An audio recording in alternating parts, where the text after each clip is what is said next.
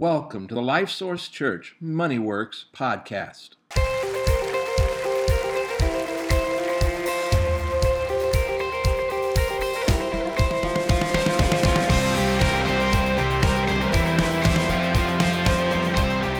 Welcome to Life Source Church. We are excited that you've decided to join us today. This is our final day of podcasting for the sermon series, Money Works. Many of you are asking if we are going to continue doing this.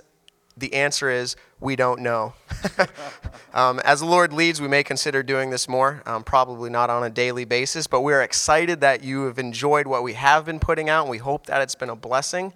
Money Works has been a series that got a lot of emphasis because I think it's really crucial to where we come from as Christians. What are we doing with our stuff, but really what can really grab a hold on people's life and money? And we've heard a lot of great things on that.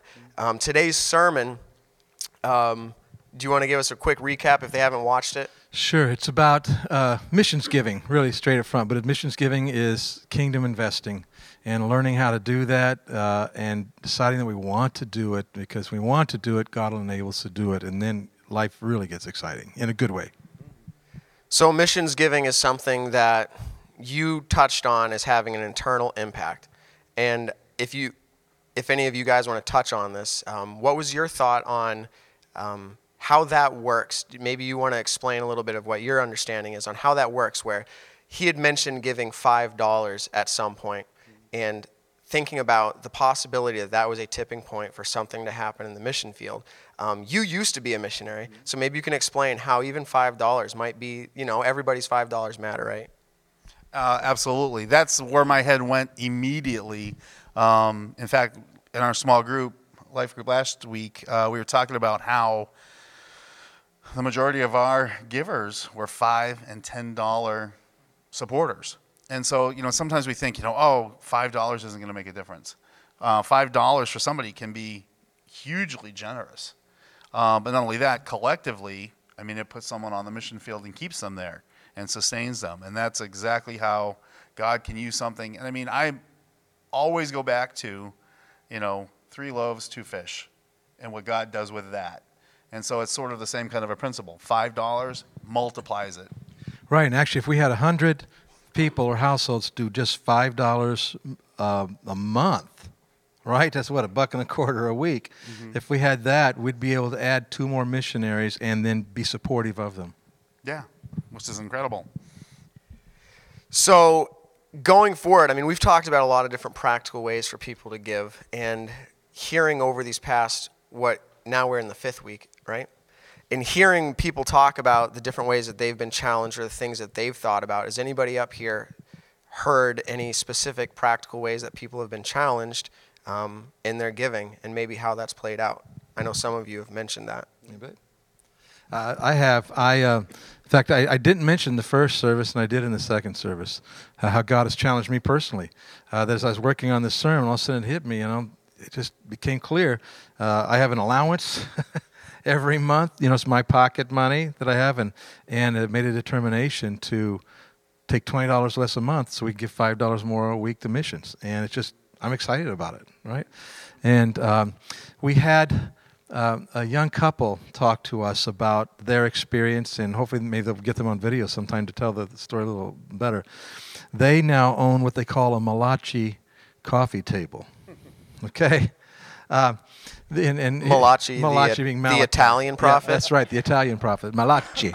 Anyway, because God had been working in their heart, and that very week, last Sunday, they had determined, okay, we are going to give a tithe. Instead of waiting till they had, all their money was done and giving something that was left over, they decided to give a tithe up front, off the top.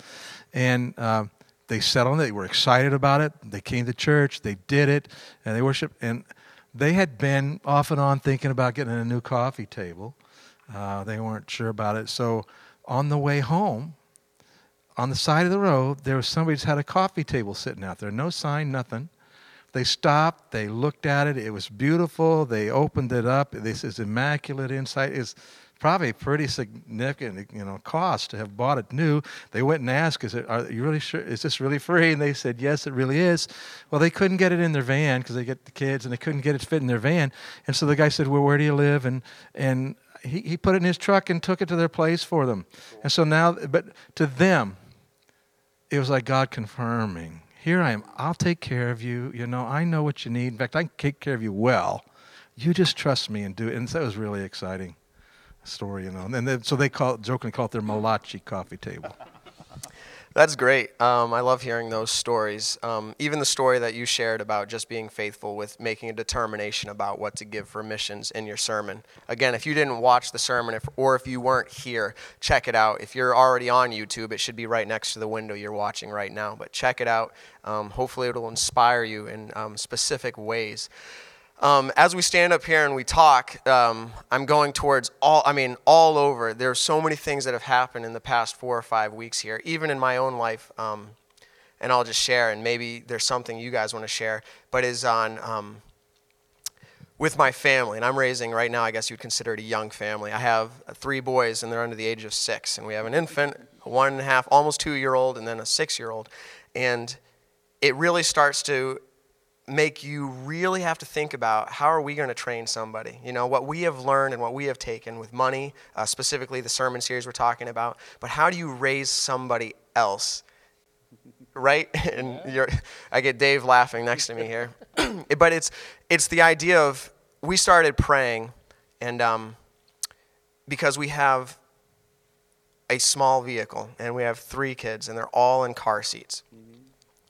And a couple months ago, we said, well, it may have been a little more than a couple months ago, but before our child was born, our 3rd child, we said, we need to get a different vehicle. And so we started praying. And this isn't a sermon on prayer, but where I'm going with this is that we started teaching our 6-year-old that God provides everything you need. If you need it, he'll provide it. He'll bring you, and it doesn't mean free, okay? I've heard great stories, great stories of people receiving stuff for free. And even in the sermon series, I believe last week, groceries or whatever came. But we didn't expect it to be free, and the story is still being written right now. But we've been praying for months. We really haven't been able to go anywhere as a family, and we're okay with that right now. We're just waiting on God's timing. And then out of the blue yesterday, someone sent me a message saying, hey, I just saw this minivan, and you might want to take a look at it. They're nice people I know, and maybe you'd be interested. Now, I hadn't told anybody I was looking for a minivan. So this person found me, and so I contacted immediately, and there's nothing miraculous happening yet. But the exact dollar that they're asking is the exact amount that I said I was going to pay on a vehicle. And it falls in it's a good spot. They're listing it in excellent condition, a whole bunch of good details with this. And I'm going, the cool part and where I'm going with this is, we always try to be faithful with what we have, okay? Whether we save or whether we give, we always go, God, we're going to trust you. We're not pulling out a car loan. We've determined that. We are not going to do another car loan. Amen. And it's really neat because we're able to look at I looked at my son yesterday and I said, this is a perfect teaching moment. I said to my son, listen, this could be the vehicle that we've been praying for months. And he got a smile on his face, And I think where I'm going with this story is that you are able to teach people as well through your actions and through what you do. So it comes back to the giving element again, is more than just saying what you believe is right. Start acting on it, and you will be surprised. People will be encouraged by that as well. People will see that, well, they might not see that you're giving, when the offering plate goes by. But you'll be demonstrating with the rest of your life the same thing. Does anybody else have any stories of how giving has maybe affected you or things that you have done? And Drew, I know that you have a little girl now, which you aren't quite teaching her about giving, but maybe there's some things you've already determined in your life and you've learned that you'd like to share.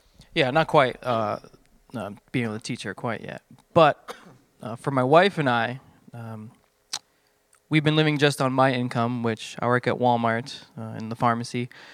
Don't make that much money. And even with just my income, we're not able to meet our monthly goals for the past couple months. But somehow, we don't know how, we were able to. And on top of that, we were able to give money to missions trips for 2 of our teens in our life groups. And it was just money that came in unexpectedly. So you know what? Let's give it away. It's not ours, it's the Lord's. And it's something simple. And not only that, God provided. We made all of our bills, everything, nothing late. How, I still have no idea how we made it. But we did, and it's just it's a good testimony to keep. Something you can share. Say, I don't make that much money. Look what you can do for God. That's cool because that really fits right in with what we talked about in the sermon today, right? Purpose in your heart, because what God wants us to do here, and He provided you with extra, right, to do that. I have I guess I'm looking at the clocks around here fast. I don't know how many years ago it was now, but we had gotten into debt with credit card debt. And not stupid stuff, but because we had got into our house, and then we ended up being surprised. There's several thousands extra that all of a sudden we had to pay that we weren't expecting, and all of this kind of thing. And then the way long story short, we had about $17,000 worth of credit on a credit card bill, and we didn't want to be there, and so we began praying about it. We wanted to get out of debt because we felt that gives us the freedom to serve God the way He wants to. And we set about that, and we still don't quite know how we managed to do it, how God did it, but 2 years later, we were out of debt. And if you had asked me if I could come up with $17,000 in 2 years, I couldn't have. I don't know. I mean, I know somehow it got paid. I get that. But seriously, we don't know how we were able to do that. But we were looking to God to do it, and He did it. And we heard the story on last Friday of Jen and Jeff. They shared similar scenario, and I think Jeff threw out the number somewhere in the $40,000 range of loans or debt that they had accrued, right? And how they were able to do it. I think he had said 16 months. So for people who are out there thinking there's no possible way, if at the very least a practical step would be to talk to somebody, spiritual advisor or financial advisor, because I have a feeling a financial advisor, if he's not a Christian, is not going to tell you to give while you're getting out. So that's why I threw in there to talk to both, get a good idea of what you need to do. But I had a question for Dave, and if you don't have an answer, that's fine. But in our life group settings, which we've all been a part of here, we're all in different groups, so we all are going to have a different perspective on this. But during your time meeting over the past 5 weeks, we've been discussing things of matters of the heart, but how it relates to money. What have the people has there been struggling in the life group that you're part of at all with any of the topics? And if so, does anything stand out to you where people are like, yeah, I want to step out in the faith there, but it's a holdback? Can you just talk a little bit about maybe some of the life group topics that you guys have brought up? Sure. We've looked at this, and we've got a pretty good cross-section of people. Some who are just learning the whole principle of how to give and doing that, and some who have been doing it for years. And so just the idea of keeping, for those who have given for a while, and that was something I'm glad you brought it up, for people who have been giving for a while, keeping that fresh, because that can be hard. You can get used to just either writing a check and putting it in, or going online and having it be recurrent, and just not even kind of being aware of it. And I've done that at some points where you write the check, or you write a bunch of checks and then you just put them in the offering. But I know for myself, I've been really challenged, and I think a couple of people in the life groups, to really consider, God, is this what it needs to be? Should I be doing this? And it's just keeping that fresh. I know we do it kind of on an annual basis, my wife and I, as far as how we're going to give and talk to the Lord. And it's cool, because we do it separately in the sense of she'll pray, I'll pray, and see where the Lord leads us. And I think only one time that I can really remember that it wasn't the same amount, which to me it's mind-blowing when you really think about it. But that's kind of how cool God really is. He wants to be that involved. Yeah, and another example, this was my life group, but it's someone who's in life group, but came and talked to me today and was saying that he began feeling convicted because, they've been tithers for years, but he realized, they weren't tithing off the gross, they were tithing off the net, what actually came in the check. And he said he started feeling, wait a minute, I should be giving off the top before the government or anybody else gets, that I need to give to God first. And so he and his wife have stepped out in faith and done that. And that's exciting to hear too. Well, yeah, that determining in your heart, that's alone with God, and that's what He wants. I mean, money is this whole kind of context we've been talking about, but I think ultimately God wants our heart. Because if he has our heart 100%, just like you said, he's going to convict that, oh, you know what, you need to change it here. Or, you know what, you really need to save a little bit more because there's some stuff coming up that you don't see that I know about.